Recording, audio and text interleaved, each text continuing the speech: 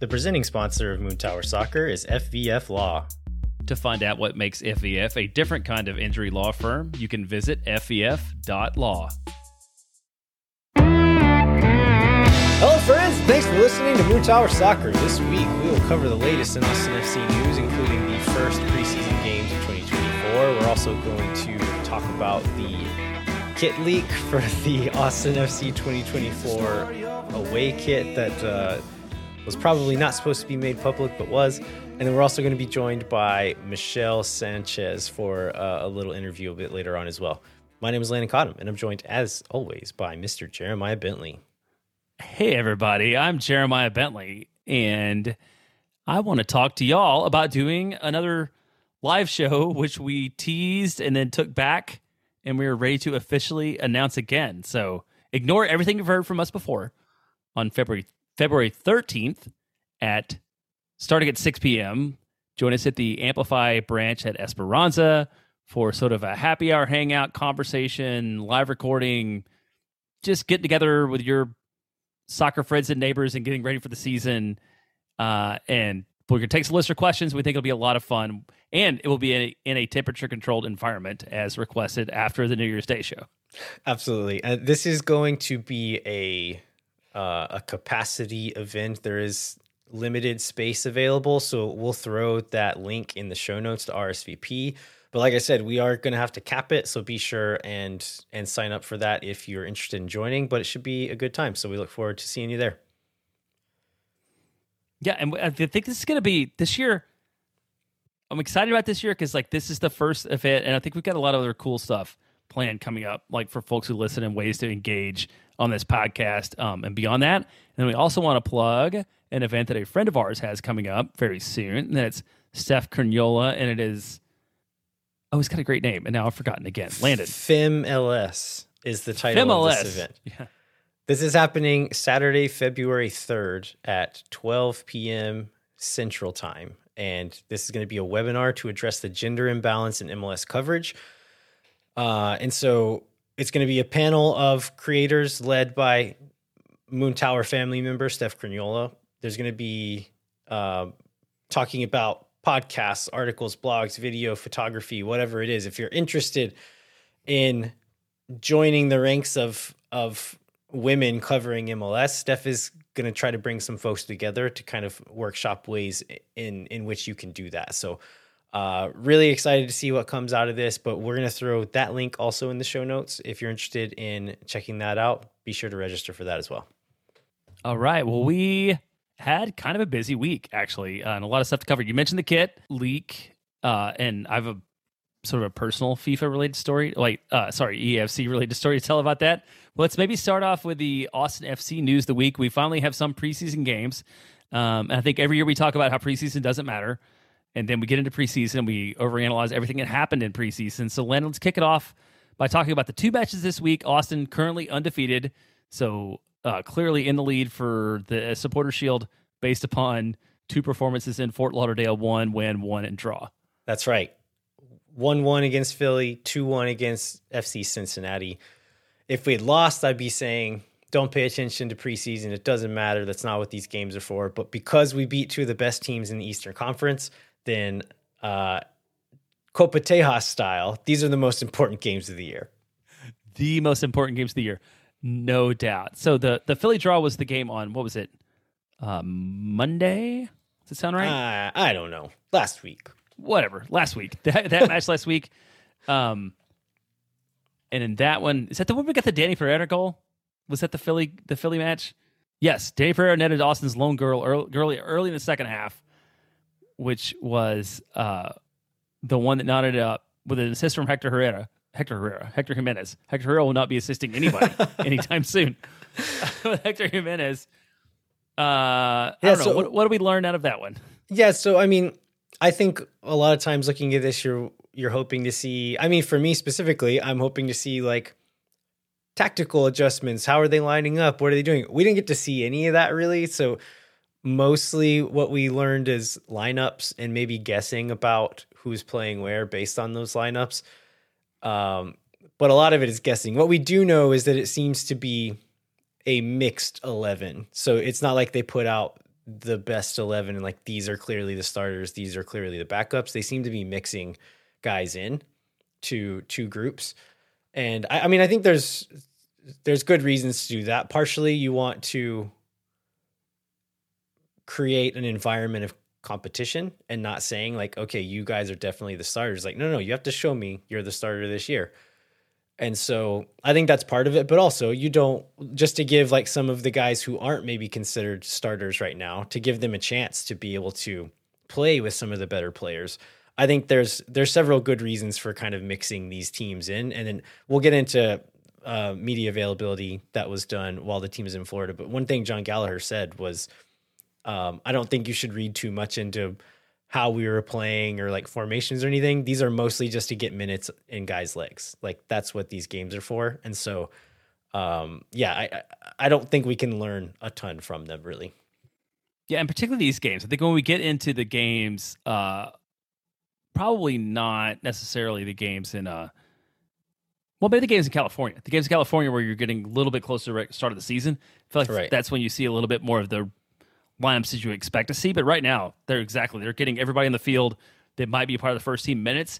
And I think you see a lot of minutes from the FC2 guys, maybe more than you would otherwise, just because those, if anybody has anything to prove and like any way to make an opportunity out of the preseason, like to shine, and honestly, like maybe the financially benefit is like, it's the FC2 guys. Like this is their chance to make an advantage. Like, you know what you're going to get from John Gallagher. You don't know what you're going to get from Sebastian Pinau or the trialist too, in the same way. Right. So one thing we did see in this Philadelphia game is trialist Antonio Gomez, who I believe we did not know. We referred to him as the tall one on last week's show. Some really good investigative work from Zach from the North End pod. I don't know how he figured out who this guy was, but figured out it is Antonio Gomez from Cal Baptist is where this guy came from. Was not on the list for players eligible in the draft. I don't know what that's about. I kind of assumed just every senior player was eligible for the draft, but his name was not on this list, but had a pretty good career at Cal Baptist. Not like the biggest program in college soccer, but not a small one either.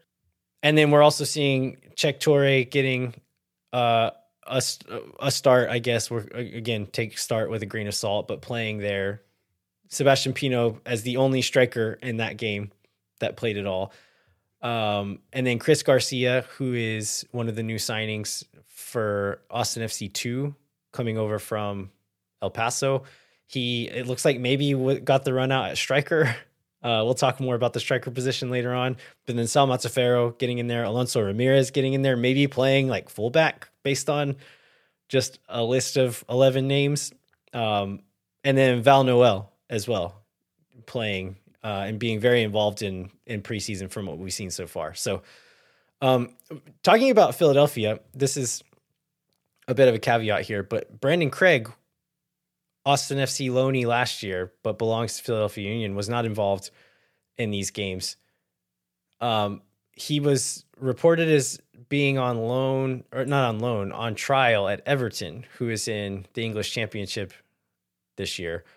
And a lot of folks online were saying, like, you mean we had a guy who's going to go play in the Championship on loan and we didn't play him? And there's reports this week saying he's actually going to go on loan to El Paso Locomotive of USL. And that sounds a bit more on par for what I saw of the film that I watched of him. I mean, like I've always said, Brandon Craig is going to be a guy who might play for Everton in 2, 3, 4 years, but USL is probably about his level at this point in time. And I say that just to maybe counter some of the hand-wringing about Austin FC not putting this kid in to get minutes for Austin this year. He's not an MLS player at this point. And I think this just goes to prove that Philadelphia doesn't want to play him. They're not even going to play him in preseason games. They're saying, we don't want you on the first team. Go get some minutes elsewhere. Go check out MLS. Yeah, now I do, because we have at least one listener who's an Everton fan. They're probably going to be in the championship next year. They are in the Premier League this year. Oh, they're in the Premier League this year. Okay, sorry. Yeah, they're Premier League this year. Yeah. Gotcha, because they got the points deduction. Questionable. Yeah. It's questionable whether they're going to stay up. But for now, they're Premier League. Rob Mickish before you text me tomorrow morning at like 6 a.m. No, I defended your club. Yeah, sorry. But I mean, like, even then, like, the English Championship is still in the spectrum of world football. It is a high level. And, like, I was kind of surprised to hear that he was on trial there because, again, he's going to be a good player, but I don't think he's even good enough to play in MLS at this point, much less the English Championship, like what should be like the top end of that league next year, right? So what about the FC Cincinnati game? Is there anything different we learned there? So I guess we got Jussi Zardes back. There were some injuries, including Zardes and Väisänen. Väisänen did not play in the second game either. Based on what Wolf said, it seems like this is precautionary more than anything. Just these guys, both, especially Zardes being the only proper striker on the first team at the moment, just being extra careful with these guys. And it kind of sounded like Väisänen was in the same boat. Like, it's probably not anything serious, but we don't want to push him if we don't have to. John Kolmanich was also held out of these games, but Wolf said that he will take part in the games in California in February. Yeah, so I think the preseason health is not a concern. I mean, man, this is one part where I try not to get too excited about people being good in the spring. But in the second game, we had a Val Noel goal, and then we had a CJ Fodre assist. So they like FC2 guys both contributing to both goals that led to the victory. And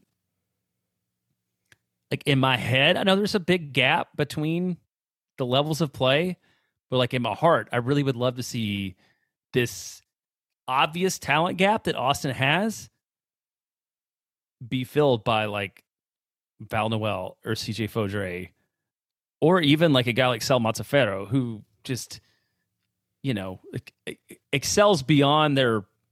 This is something you have to do to be good too. Like they excel beyond their pay or sort of like their expected level, like to make a better season for us FC in 2024 than 2023. Because that feels more palatable to me than relying on like any summer acquisitions we have like hitting. Yeah, well, these guys they have the opportunity now, right? Like this is their shot because Austin is so low on first team players right now. These guys are going to get the preseason minutes. And if they can show that they belong with this first team group, there are contracts to be earned. Like it's a very realistic possibility for them to get those, but they will have to earn them. They're not going to just be given them. And I think this is their chance to show. Like Josh Wolf said in that first media availability that CJ came in super fit and looked really good. Val Noel, again, we've talked about his like international status, that might be a hurdle for him getting that first team contract, but these guys are going to get a chance to show what they can do and potentially earn that first team contract. I mean, CJ already has it. CJ's fighting for playing time essentially, but guys like Val, Czech Torre, Sebastian Pinot, maybe to a lesser extent, are fighting for more money and a higher competition level. Yeah, and I hope that at least one of them converts on that, because for Austin to overperform expectations, they're going to need success to come out of nowhere, and these seems like the best opportunity to do that. So let's talk about the rest of the preseason. So on February 3rd, this weekend, Austin's going to host Louisville City, which is going to be relevant to a bit of news that we actually got today. We appreciate Austin dropping news on a Monday as opposed to teasing it. This is a closed door at Q2, like open to basically like official club partners only. So I think this is something that, I know they did it last year. This is being something to do again. Then Austin goes to California, plays against Chicago on February 7th, against LA Galaxy on the 11th. And we got news today that this one will be available for fans to stream. And I think Phil's going to be there too. Did we get news on both those things today? And then February 14th against Newark Red Bulls. I guess the good thing about these California games is, although they are open to the public, they're not going to be streamed, but we should probably get more news from more sources about them and maybe see a little bit more about what this club is going to be in the context of what you can learn from preseason, as opposed to piecing together what we can from random like blog reports and stuff like we've done for the first two matches. Yeah. So there's also media availability announced this week on Tuesday, the day this show comes out, so we can't report any of that. But there was media availability via Zoom from Florida last week. What are some of the things that we learned from that media availability with Josh Wolf and then John Gallagher and Johan Valencia? Yeah, one of the things that we got a lot of talk about, or that we saw a lot of talk online about, is this discussion on striker depth and maybe an absolute statement that Austin wouldn't add any. And I feel like this is more like Josh Wolf's imprecise. Josh Wolf cares a lot less about the preciseness of his answers than all the rest of us who are listening to them do. So he says, I think whoever we get, if we get one, there's a chance we certainly don't get one. And then right now there's no plans to bring in the striker, at least not in the near future. I think it's the thing everybody's concerned. Like, generally, everybody's concerned about the attack and where the goals will come from. And I guess what I take out of that is that we're probably not going to get a striker during this window, which I believe would be consistent with what we've talked about and heard about all preseason. But that this definitely puts on the table like adding talent in the summer. Yeah, I mean, I think you could also read it as, because there are like fairly credible reports that Austin made a bid for Miguel Borja in Argentina like this window, right? And so him saying like, yeah, we're not going after anyone, but then there being reports of them actually going after someone. To me, that reads as potentially, who knows what the truth is, but as like, maybe we'll go after the right person, but we're not going to just sign somebody no matter what this window. Like, it's got to be the right fit, the right timing, the right money. All of that needs to fit if someone's going to come in this window. And so, yeah, I don't know. The truth could be somewhere in between there, but Wolf is saying like, yeah, we don't have any plans right now. So maybe that's right. We did get a report from listener Kevin Trahan, who was in Argentina and went to a River game the other day, and his Borja scouting report, he said Borja got the biggest cheer during lineup announcements and then also scored a goal. And he followed that up with price just went up. And so, yeah, who knows if they're still pursuing this guy, but he's still scoring goals and the fans seem to still like him there. Yeah. And the other thing about Josh's comments is, and this is true across the board, he definitely talked about that this is not his call anymore either. Like, he's just relaying the information he's had from Rodolfo Burrell, and then Burrell's in charge of all of that. And maybe I find it hard to believe he's not intimately aware of the negotiations that may not be going on, but it gives himself he's not, I don't know. He gave himself some cover. I'll just leave it at that. Yeah. In other Austin FC striker wishes or rumors or whatever you want to call it, Danny Musovski is a guy who a lot of Austin FC fans wanted to go after. There's reports now, I don't think this is official yet, but reports that he's going to sign with the Seattle Sounders. Jeremiah, have you seen any actual numbers reported of like what he's asking for? Because I've seen some Austin FC fans throw around some numbers that seem way too low as far as what kind of salary Musovski's going to be looking for. No, I have not seen anything from like reading The Athletic or just checking around on Twitter or whatever to have an idea of what it would be. I've seen 300 to 350,000 thrown around, and that like, so the story of Danny Musovski is he was at LAFC. They sold him or traded him to RSL. He like left RSL camp, wasn't going to practices for a while because he wanted a contract extension and didn't feel like RSL was taking that seriously, was not offering him enough money. So he was on $100,000 last year, which for a guy who scored at the rate he does at the age he is, like, that's way too little. And so, yeah, if you're saying like, okay, just like triple his salary and that's good. For some players, maybe that's right. But for a striker, like, I feel like he's going to be able to get over 600,000, if not more than that, for the kind of numbers he's put up in his career in MLS. So again, like he probably would have been a decent pickup, but just with the spending restraints that we're on at the moment, if you get a guy like Musovski, like that's it For He's Seattle, your guy. Totally. Yeah. For Seattle, they have Ruidiaz, who Musovski can spell, can come in late in games or whatever, or just like start in place of sometimes. That's a really good setup. And I mean, if I'm Musovski, I'm picking Seattle over Austin right now too. But like if Austin picks up a guy like Musovski, I think he's going to be more expensive than what some folks are expecting him to be. And that's just going to like be your guy. Maybe that's fine, but maybe it's not too. And if you want Musovski and a guy like Borja or someone else in the summer, I don't know that you can necessarily do both of those things. No, absolutely not. Move on to Sebastian Pino. We've talked about this one game, but Josh did not seem super excited about how he played. He said he did okay. And this is copying Phil West. Wolf said with a hint of reservation in his voice that he did okay. I don't know if you heard the tone that he said it in. He sounded like he was doing Pino a favor by saying he did okay. Saying okay. The tone he said it in did not sound flattering to Sebastian Pino. And then we get the very like Wolfy, Josh Wolf kind of talk about Danny Pereira in that.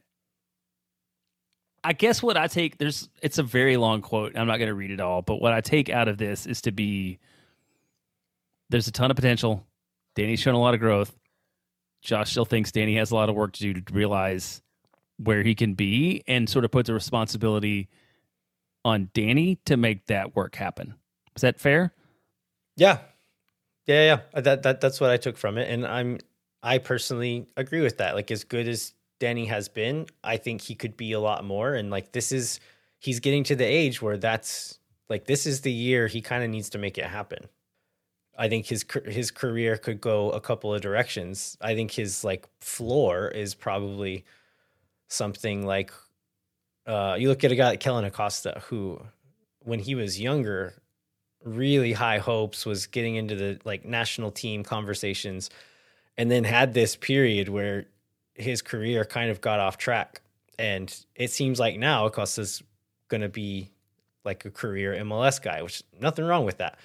But I think Danny Pereira's ceiling will become obvious in the next year and a half or so. And so he really does need to take a step. Like if people are thinking he's going to get sold to Europe and like go play in a top 4 or 5 league and play for a really good team like that, like this is kind of the season that he needs to show that he's capable of that.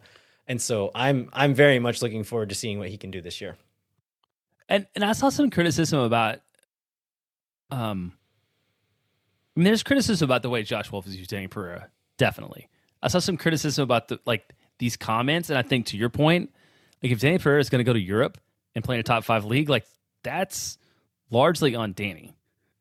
And like the coach can help him be a really good career MLS player, but like it's a different level. And so I don't think there's anything wrong with like talking about that responsibility being on him to realize like his ultimate ceiling. Yeah, I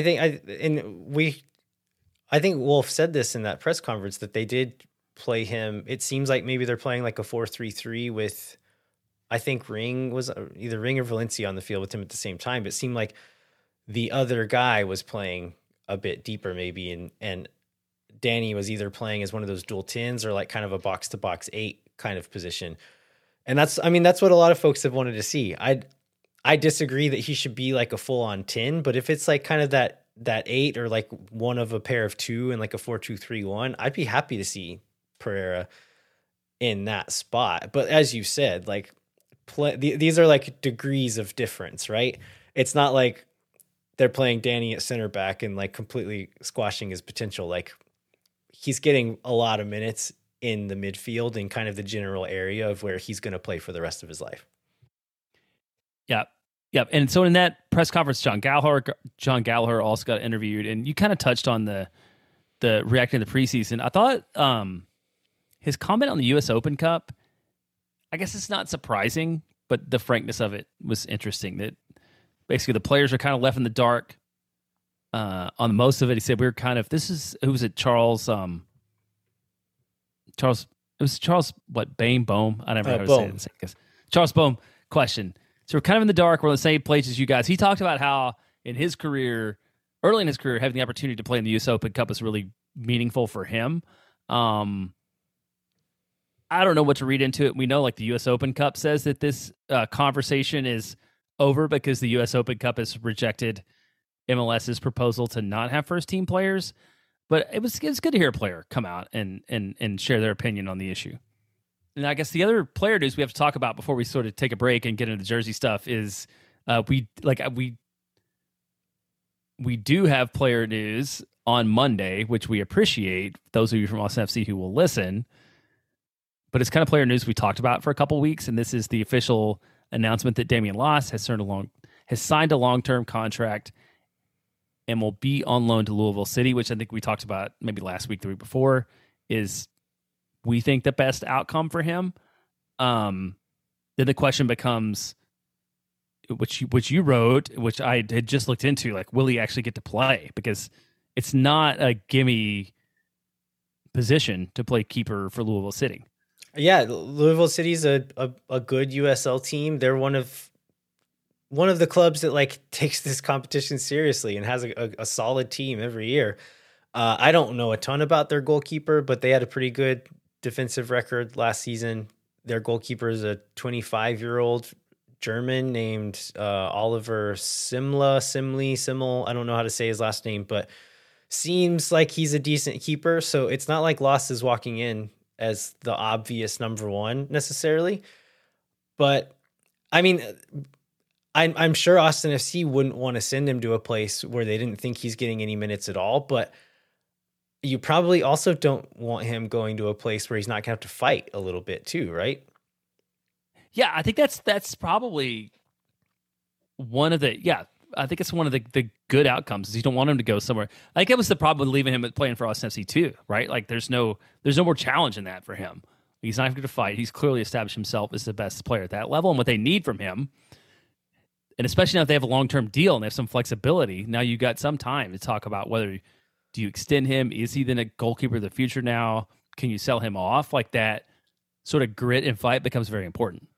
Yeah, and then if he doesn't show that progression this year, then you can afford to do it for probably another year and have another loan. And until he is ready to be that guy for the first team, now you have a bit of flexibility with that longer term contract. And so that contract is 3 guaranteed years with 1 additional option year. And so that'll put Austin FC's, like the timeline of when they have him under contract will put him into the age range of where you would expect him to kind of start showing that he can be that first team starter. So I think this is really good news for Austin FC.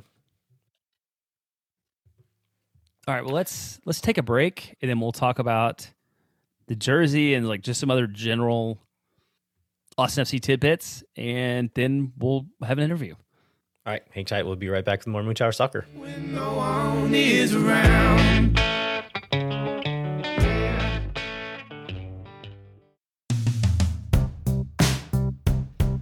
Moon Tower Soccer is brought to you by our friends at FEF Law, the official injury lawyers of Austin FC. FEF is a different kind of personal injury law firm dedicated to community, transparency, and client education. You can go to FEF.law to find out what makes FEF a different kind of injury law firm and why understanding your legal options can dramatically change the outcome of a case. Once again, that's FEF.law. Amplify Credit Union is a member-owned financial cooperative that served the needs of Central Texans for over 5 decades. Amplify's team lives and works in the community, making them the experts on how members can achieve their financial goals.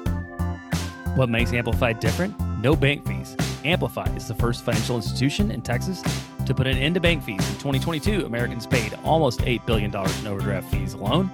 Millennials pay an average of $336 a year in bank fees, which works out to 6 Austin FC game tickets per person per year.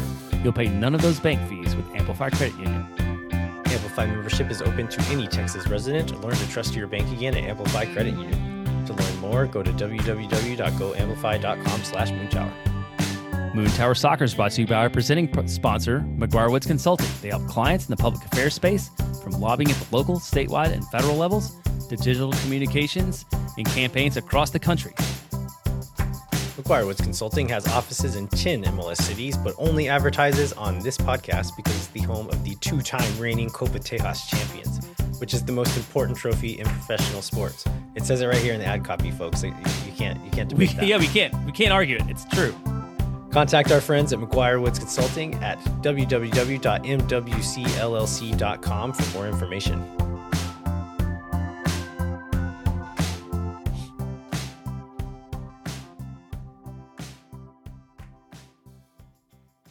All right, we are back, and we're going to try something out a little bit different this week and maybe for all weeks going forward. So, listeners, we might need a little bit of help from you.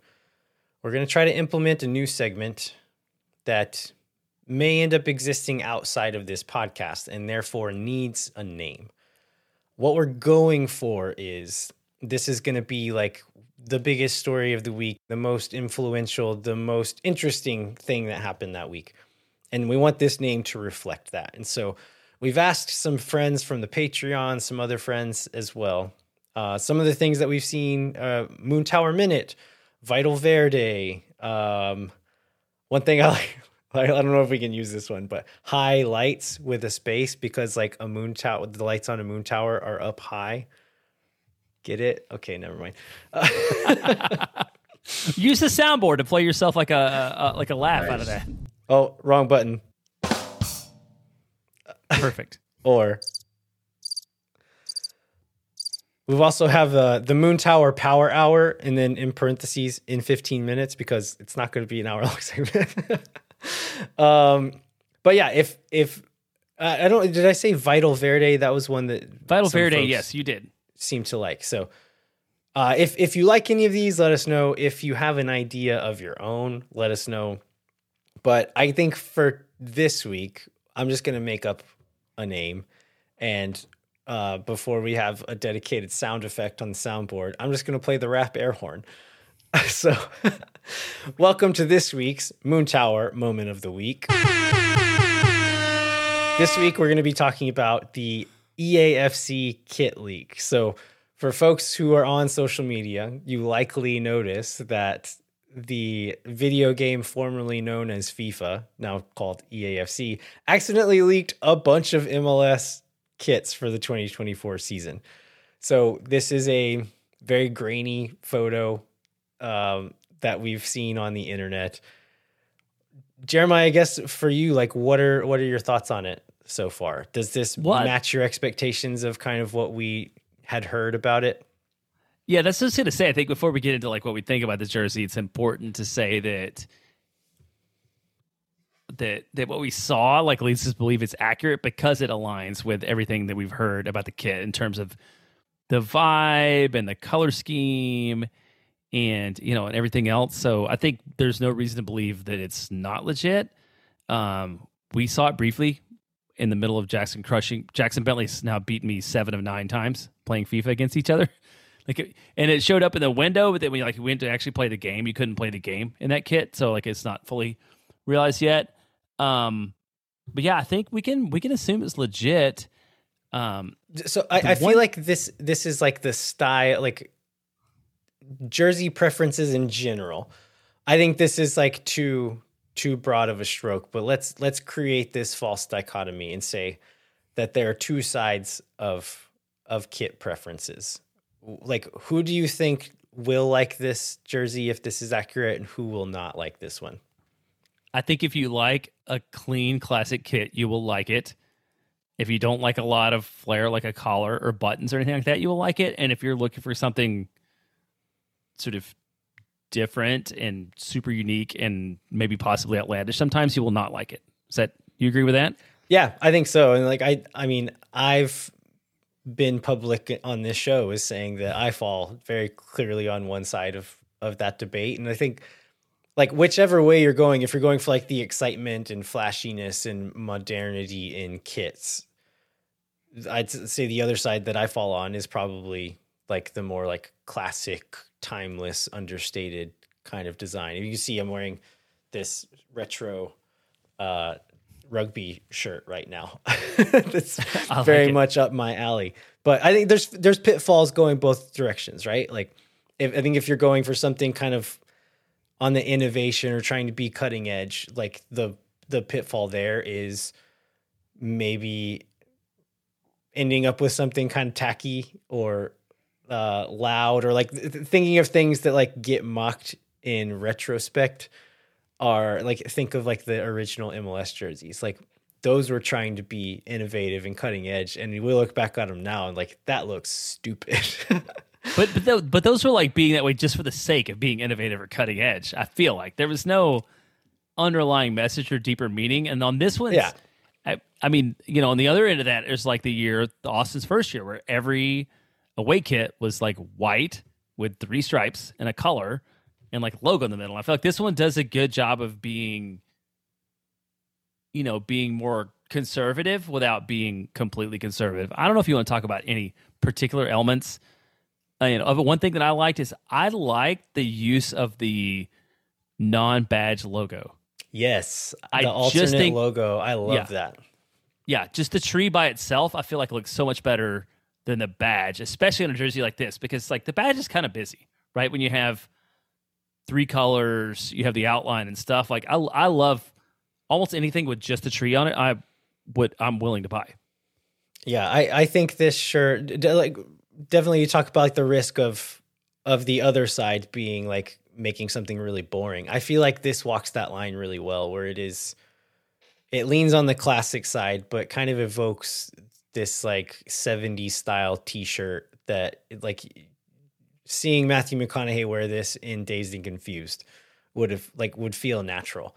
And I think you can do like this retro throwback thing in a way that ends up being like a little silly, or like maybe lacks like a seriousness to it. But I think this one does it really tastefully. And again, the alternate crest. And then I also really like the idea of like playing with different shades of green. This is a thing that you see in World Soccer where, okay, yeah, this is our color, but we'll do different tones of it at times. So we saw the mint color with the away shirt for the last 2 seasons. And this is going to be kind of this muted green color, if this is accurate, which I enjoy that they're going to kind of play with that a little bit. One thing I wanted to do today is maybe this is going to be the 5th ever Austin FC jersey. Let's rank the shirts in order from, let's start with least favorite and go to favorite, because I feel like we're going to have the same one in bottom place. In the bottom place? Okay. And I feel like, I will say before we get into this, there's a very clear line between 3 and 4 for me. Yes. Yes. I hate these segments where we just agree. Like, I feel like sometimes we should argue more for the sake of arguing. Okay, so my number 5 is the original away jersey, which we already talked about, the all white. It was like so boring. And I understand they had to launch it quick and in a hurry and knew it was only going to be a jersey for 1 year. But I still feel like they could have tried a little harder. Yeah, I think every expansion team gets one where MLS and Adidas just like, they kind of shrug and just like, this will work for a year.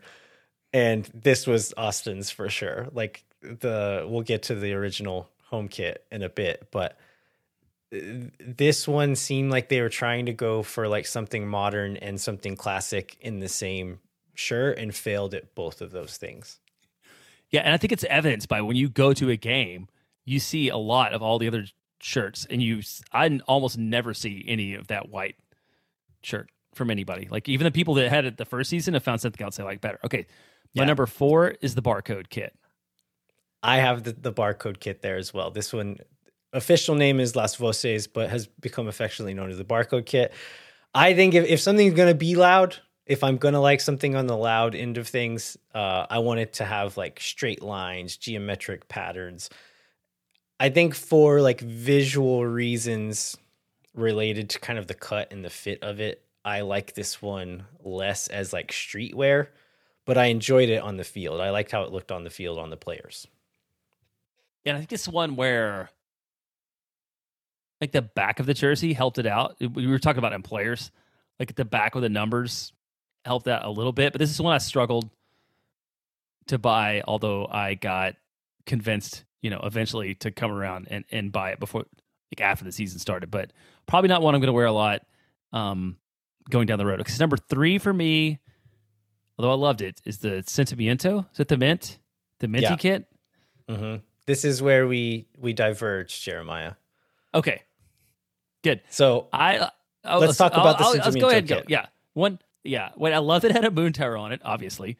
But I feel like it was a little too plain. Then comparing this one and the one that's coming that we believe is coming out in a couple weeks, it was a little too simple for me. Yeah, I mean, again, I loved like the understatedness of the mint kit. I really liked the muted color of green. I liked the material of the kit. Like, this is my favorite material of any of the shirts because it feels nicer than most of them do. And it also gave like a visual texture. I feel like when this was first posted online, this didn't quite come through. But when you see it in person, there is like a bit of a texture to it, which I really liked. So some accuse it of being boring. Fair enough. That's a matter of taste. But I love this one, and I'm very sad to see it being worked out of rotation. All right, well, my number 2 is the one that's replacing it and being worked into the rotation. So that would be, does it have a name yet? I guess it doesn't yet. We'll find out. It hasn't been announced. I have reason to believe that we will find out on February 15th exactly what this looks like. But this is the 2024 away for the reasons that we've talked about. Yeah, so I guess let's go ahead to your number 1. It's going to be the OG Stripes. Yeah, the OG Stripes. Yeah. It doesn't seem like had an official name. Is that right? I don't. They had the ad campaign that was like the uniform of Austin or something. A uniform for Austin, something right. like that. But and we if all you look did that on like where you buy them, all the others have like the Legends, Las Voces, Sentimiento. This one just says 2021 or 2022 Austin FC home jersey or something like that. Yeah, that's my favorite. So that's your number 1. Yeah, it's my number 1. I think that jersey establishes an identity. Anthony Precourt has expressed his fondness for FC Barcelona with those stripes. I think this jersey is saying the stripes are our thing. That's going to be a constant in this team. I'm happy with that. Like, I won't say that the stripes is like a 10 out of 10 for me, but I think it's a 8 out of 10. Like, I think it's good. I really grew to like that original kit over time. My order would be OG Stripes number 2, Sentimiento number 1. And I guess, are you saying that your number 1, the way you did your numbers, is number 1 this new kit that's coming out? No. Number 1 is OG Stripes. Number 2 is the new kit. Okay. The number new 3 is Sentimiento. Yeah. I'm going to reserve judgment here until I get to see this new one in person and in greater detail. But from what I've seen so far, I am predicting that this is going to surpass the Sentimiento kit as my number 1 all-time Austin FC kit. All right. Well, we'll see. This is good speculation, but the good thing is we won't have to wait too long. And this is the first one since the very first home kit that I was excited about for the second I saw what I thought it was going to look like. Even the Sentimiento kit, it took a minute for it to grow on me, and when it did, I grew to love it. But this one, I was instantly like, yeah, this is something I'm going to buy for sure. I'm excited about it. All right. Well, I think we can call that the end of today's Moon Tower Moment of the Week.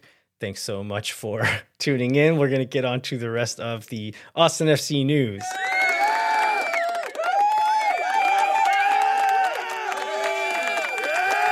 This clip is so long. All right. What else do we got, Jeremiah? What other news is happening this week? We just got a few highlights here. The next one is we mentioned this, but if you are a season ticket holder, the news came out today that on Thursday you should be on the lookout for an email with a redemption code to watch 2024. All the regular season matches live. I think the important note there is that if your 2023 subscription will expire, so you'll have to redeem that for 2024. So don't wait until you're trying to watch the first road match before you redeem that code. It'll require a new subscription. We've got an official team watch party on Wednesday. Is it EVO? This is a new not partner. A watch party, right? No, sorry, not a watch party, a preseason party. Yeah, there's no games to watch. Yeah. A tailgate preview party. And this is it's in Dripping Springs, I think. New club partner. Correct. Promise meet and greet with a special Austin FC player to be determined. So I guess. So a bit of a drive, but it seems like there's going to be some cool like giveaways and freebies and stuff out there. So if driving to Dripping Springs is not a hurdle for you, then maybe check it out. Yeah. We got word that the this is, as somebody who wants to ride the train to the first match, this is slightly stressful, but the McAllen station will officially open on Saturday 24th, which is the day of the first game. And I don't know the Kramer station will go away on that day. I don't believe so. Yeah, so I know they are doing some like stress testing and things like that before that day, but it is a little nerve-wracking to say like, okay, the first day this is going to be open is the day of that game. Like if I were a regular train rider, I'm a South Sider, so the train is not a viable option for me, but if it were, I'd be a little bit nervous that it's going to be opening officially on the day of the first game. Yeah. So, but the station looks cool, right? I think the mural is going to be there, and it'll open up a lot of access to the other side, the other side of the Delta Denton Donley Loop, because people will be able to come over. It's kind of unfortunate that Oscar Blues didn't make it through this, because I feel like that would have been a great opportunity for Oscar Blues, for people to be easily able to drink at Oscar Blues, go through the station, and get to the stadium in a more convenient way than they could before. But still, like ultimately, this is good for transit options for fans to be able to get two matches and back. Yeah, absolutely. We have some continuing concerning news on the front of the referee strike. The current deal ends on January 31st, which is tomorrow, the day you're hearing this. And there's very real likelihood of a referee strike going into the MLS season. It seems like maybe they're making a little bit of progress, but not enough for folks not to be worried about this at this point. Yeah, and I think typically when you think about labor strikes in professional sports, you think about the athletes themselves, and it would lead to a hold of the season. But I don't think anybody's thinking that the season's going to be in the opening of the season's in peril. It's just what the quality of officiating is when the season opens. And if you're like frustrated by MLS refs now, like wait until we talked about this when we talked to Seth, but like these are golden times. Or last year was golden times if you're worried about that. I think one of the things that gives me a little bit of concern is that the union also filed a tampering complaint, which is kind of the thing that doesn't seem like you do when you're like on good terms and ready to sign a deal with somebody, but maybe when you're like annoyed with somebody and ready for an extended labor strike. So it's something to keep an eye on, and if it resolves itself, we'll definitely update everybody. All right. Well, I think we should take a quick break, and then we're going to come back and talk to Austin FC reporter Michelle Sanchez. Hang tight. We'll be right back with that.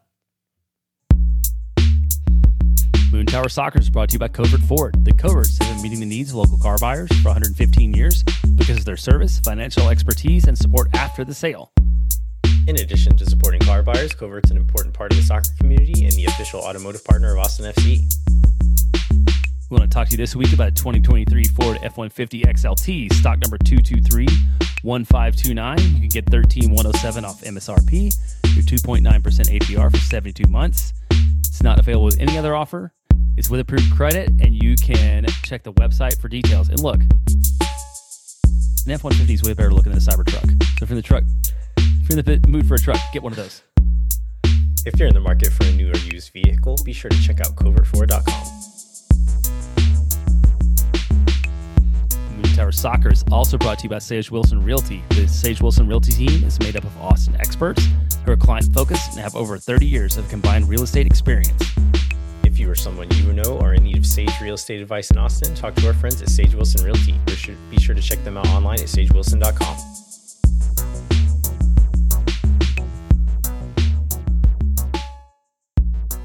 All right, we are pleased to be joined by Michelle Sanchez. Listeners will recognize Michelle's name. She's a freelance reporter covering Austin FC. Has been around since the start of everything. So, Michelle, it's been too long. We should have had you on a long time ago, but thanks for joining us tonight. Thank you. I think I had this on my bucket list on podcasts that I wanted to be on. And I think your guys, I mean, you have had big names like Adrian Healy and Mike LaHood, and amongst others, a great Ethan Finley last week. So that was a great episode. So I am honored to be here, actually. So thank you for the invite, guys. Oh, thanks so much. We're honored. We're honored to have you. So let's start off by just telling our listeners a little bit about your background and how you got involved covering Austin FC. Yeah, so I want to say my background is very unique. I am from Austin. People consider me a unicorn. So it's really great. I went to UT, studied journalism. Outside of, college, I was always a big pioneer of growing soccer in the United States. That's how I was able to meet Grant Walt and build a relationship with him, because I would introduce him to any projects that I had at UT, and he would be my advocate as the American sports soccer writer covering the U.S. men's national team and the women's team. So yeah, it was a dream of mine to essentially cover soccer. And then when the news came out that Austin FC was going to be an MLS club here, I was like, well, I guess I'm not moving to New York or to another part of the country to cover soccer or to be on TV or whatever. So I ended up finding my foot in the door as a production assistant. I worked really, really early hours. I would wake up at 4 a.m. To just like set up studios. So I would leave by maybe noon, and then I would go to a production company that I worked for as a contractor, because in college I pitched a show. Discovery Channel ended up picking it up. And so I learned how to be an associate producer in the entertainment industry, nothing to do with sports or anything. And yeah, and then eventually the door opened up with Telemundo. I was working for CBS, but Telemundo side was like, "Hey, do you want to join our newscast? Do you want to be a producer?" So I eventually started, putting my foot in the door. I want to do sports. I want to talk to players. I was official media outlet representing them. I got sound for both stations. And I found a voice in the soccer community, being one of the very, very few women covering Austin FC. And so I've been able to build really good relationships with players, with the community, but definitely trying to be my own advocate of growing this sport here in Austin and a woman of color here. So it means a lot. And that's kind of like the short Cliff Notes versions of my path and journey here. Well, like we've been involved with this like movement for a long time, right? Before the team had a name, or back in the MLS2 ACX2 days. I know you were there too. Were there any particular highlights of this journey, and was there like a highlight, and there was like a moment when like, oh, this is a real thing and it's going to be a big deal? Do you have any thoughts on that? Yeah, I mean, when the announcement happened with Alexi Lalas, and just seeing Chris Bills there, and just all the media here in Austin, and it getting national attention, I think that made everything real. I was like, holy moly, this is actually going to be a thing. And I was like, okay, I need to figure out how I want to use my voice in covering this sport. But yeah, it was surreal to me, and my dad was so excited for it. One of the first pieces I wrote was with the Austin Monthly, or for the Austin Monthly on supporters group. And I was so proud of that too, because it was leading up to the season. And it was such a weird time at the same time, because it was when COVID hit and, the whole nine. But I want to say, that party where I think you were there, Alexi Lalas was there, and it just got national attention. And seeing people and other media outlets who, essentially cover just UT football and UT athletics, actually painting and giving a voice to this sport, it made me really proud of our city, really. Yeah, that was a really cool day. This hasn't, Jeremiah, you may have forgotten about this. This hasn't made an appearance on the show in a long time, but I've bought this mouse pad it's a picture of me playing drums at that event. And I found this mouse pad on Amazon. Some Italian like bootleg manufacturer was selling these on Amazon for like $9 or something. It was like, I have to buy that. So awesome. That's it's so the cool dumbest thing I own, but that was a really special day. And I agree that's probably one of my highlights as well.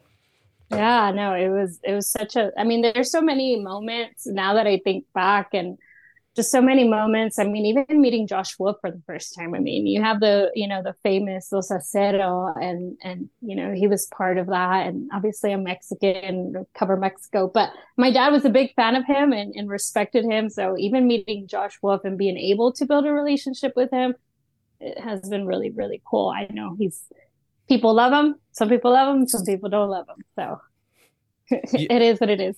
You just referenced the like U.S. Mexico rivalry, and I know you're bilingual, speaking both English and Spanish. What if I know like there's like obvious advantages to being able to speak directly with a lot of the players and ask them questions in their in their native language. Are there any other advantages that you've noticed being able to speak both languages in this space?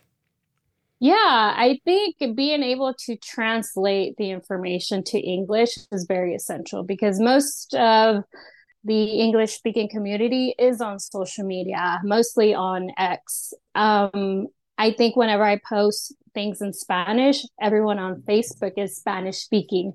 So it's very interesting to be able to translate those. It could get a little difficult, but I think that's one of the biggest advantages. Obviously, building relationships and trust with these players. Like you said, they speak Spanish mostly, or some don't want to speak English because they feel a little bit uncomfortable.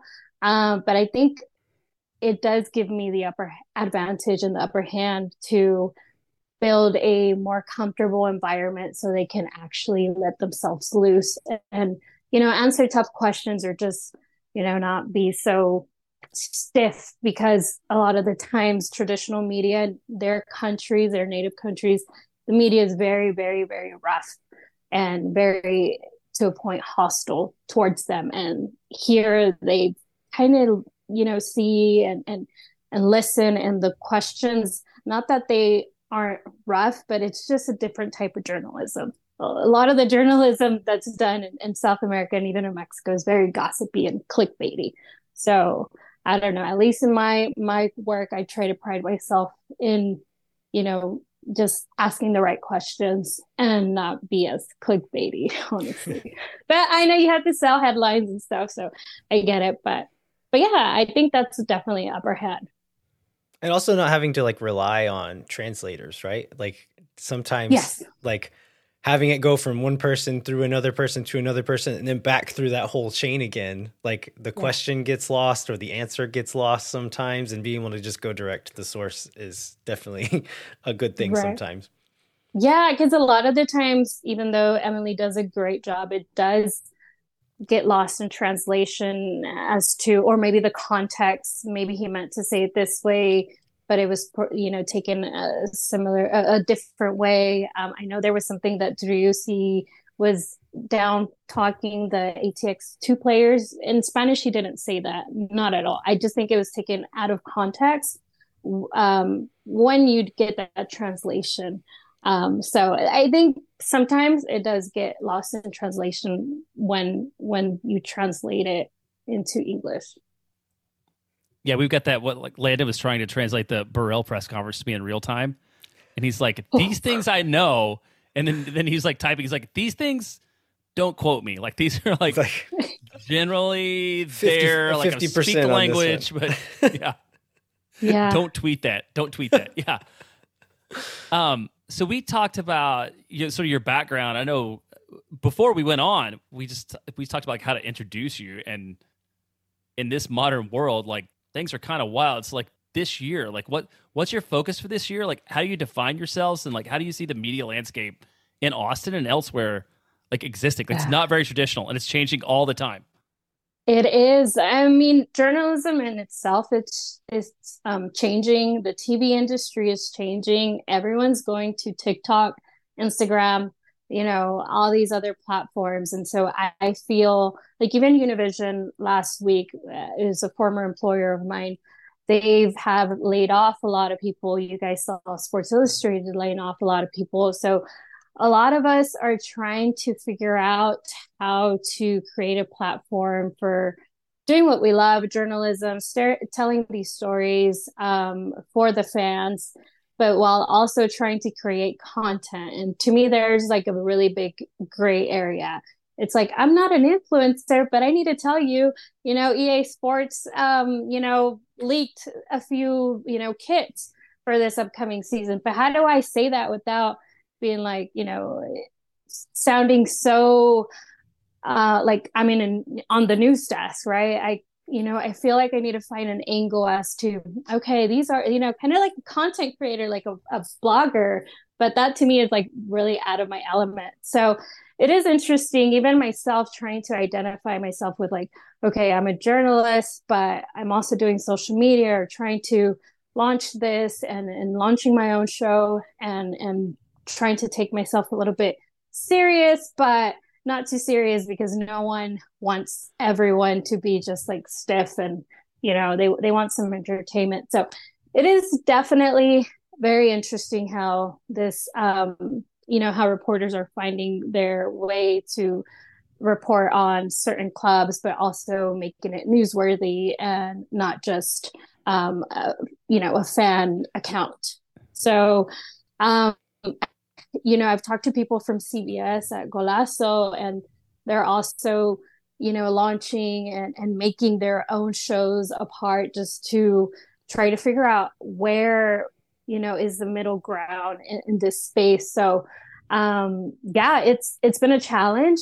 Even identifying myself as, a content creator is weird, but I'm definitely going to do that more this upcoming season. And I really want to use my, native language, which is Spanish, and do it for the community that's Spanish speaking, but also not, leaving my English community out of the loop. So I'm definitely doing more of that. I am hoping and putting together, and hopefully in the next few days, I will make an announcement as to what that is officially. I had really good help from MLS in Espanol. And so giving me pointers as to how this should look, because this is, like I said, so new to me. But yeah, I think you will start to see more and more people do this besides, fan accounts or journalists. So even Fabian, I think he's a great example of using his platform and his background to, get more followers and hopefully make some money, because at the end of the day, we all have to pay bills. And if you're working, a 9 to 5, it's really, really hard to do everything all at once. Yeah, that you're referencing some of the troubles that just like media landscape in general is going through, but in MLS specifically, there are a lot of folks who, like, some of the more dedicated, serious folks covering teams are people who are not doing it full time and have other jobs, and it's a real struggle. I mean, we're in that boat too, where we would love to be able to commit more time to it or to be at more media availabilities and things like that, but like until we could make something like this big enough to pay the bills, which like doesn't look like it's ever going to happen, really. Like it's hard to justify doing more of that. It is. And, it's like, there's several times that I've been discouraged myself where I'm like, what am I really doing? Like, what am I doing this for? Like, maybe I should just go back to the news, the newsroom and do on-air stuff, report on news that maybe doesn't excite me as much as sports. I've thought about it so many times. I've thought about just doing it in English. I've had several offers, not in Austin, for me to leave, but I just don't think that the time is right. And if I'm going to take a chance, I might as well do it this year. And if I decide that I can, because I could always go back. You could always go back, but to what you have those skills.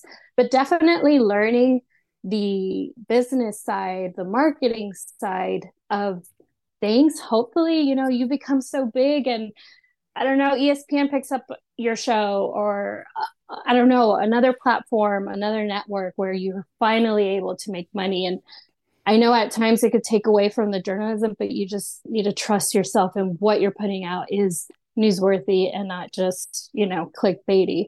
But yeah, so I have a really good mentor who's teaching me. I'm actually helping her in her comms department with her own fashion line. She does celebrity work for like Beyonce and stuff. So she's teaching me a lot about the business side, the marketing side, and while I also try to navigate this Austin FC coverage this season. So wish me luck, guys. It seems like you have a lot going on. I have a lot going on. You've had a hard balance that we've thought about, like, and you're obviously in a position where it's more important, but you want to report the news, the information, and convey that, and not make yourself a part of the story. But like where you are, you like part of the business side of it is like you kind of have to make yourself part of the story because you have to like show your value. Yeah, and last year I went to UT. And I spoke to a former professor of mine and he called me an influencer. And I was like, I'm not an influencer. He's like, but I see you on social media. He's like, you are the story. And so he told me, he's like, even in journalism school, we're trying to understand this landscape. And he was telling me, he's like, I think, traditional journalism is changing. And obviously I don't think that's a surprise for anyone, but it definitely is. And, even on-air talent is kind of going away. Telemundo, if you see Telemundo Deportes, Ana Yurka just left. She was offered over $1 million, dollar contract, and she decided to leave. And she was highlighting that there's also a lack of talent because everyone goes to to TikTok, and you're starting to see personalities on there. So being able to be that personality maybe on TikTok that fans, not just Austin FC, but MLS or other leagues that people want to cover. I mean, you see Fabrizio Romano, he has his YouTube, right? But it kind of, even top talents are kind of, turning a corner. So definitely like on that same token, I think that's where the industry is going, and you're gonna have to become the story, I guess, while not really being the focus. It seemed like you took offense to being called an influencer, but you're right that like that's like you can use some of those tactics and some of those strategies to do real journalism or to do something with a bit more integrity than what a lot of quote unquote influencers are using their reach for. And I should probably not take offense. I should probably be like, oh, thank you. But I think about influencers and I think about like, oh, hey guys, shop on my Amazon, wish list. Yeah. And I'm just like, okay, like, I don't know. It feels weird to me. I've always been camera shy, which is ironic because I worked in TV. I know. I tell this to everyone. I've always been kind of camera shy, but yeah, so I'll embrace it. I'm learning to embrace it if that's what people want to say. Yeah. So I think the answer to this is probably largely TBD on where people can find your work. But so where can people find from you where they're going to be able to find your work in the future? Yeah. I mean, for now, let's just keep it at all social media. I've made it so simple. It's Michelle S_TV. Michelle S_TV. So you can find me on TikTok, Twitter, or X, Instagram, and all that. But yes, there is going to be a newsletter that I'm going to do every post game, something written. So there is going to be that outlet too, where I want to integrate it. It's going to be in Spanish and English, and there I'm going to link everything that I'm doing visually to a YouTube channel or a podcast, Spotify, all the above onto that. So more to come.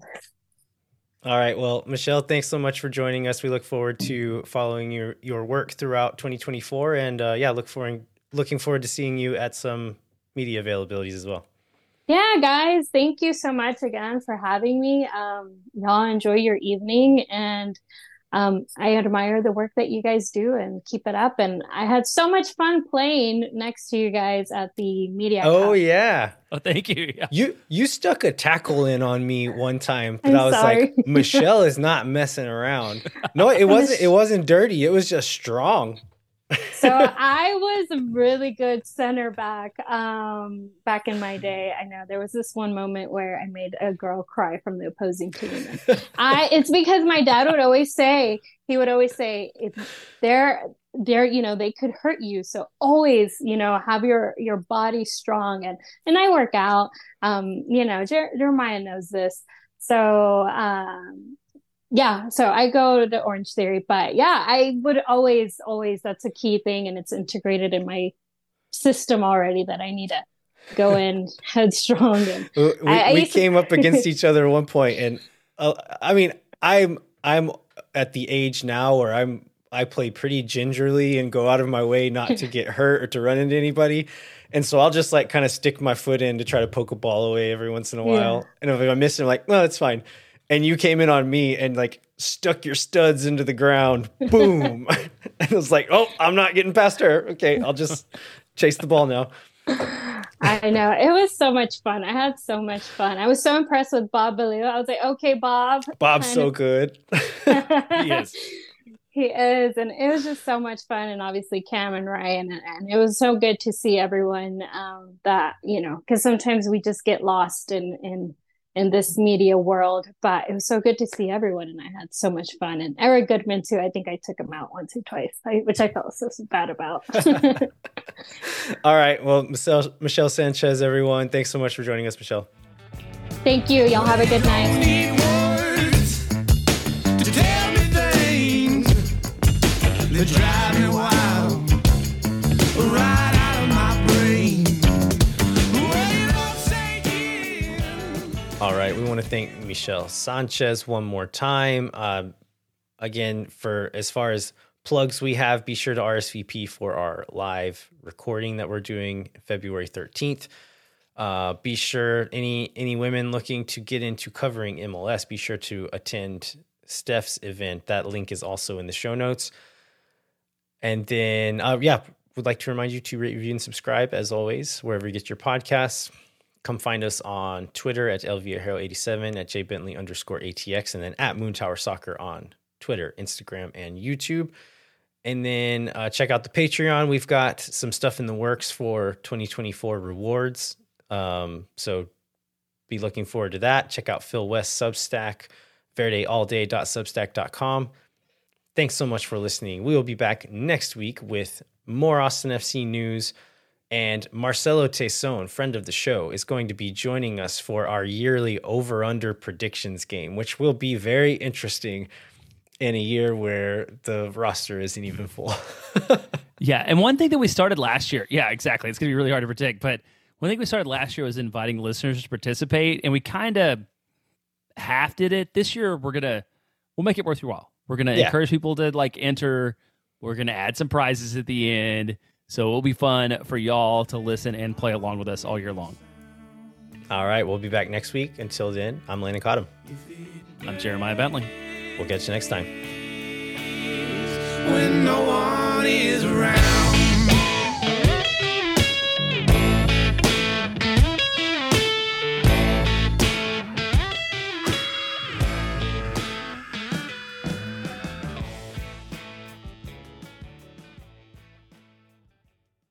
Thank for nothing, you never. La gente, oh my God.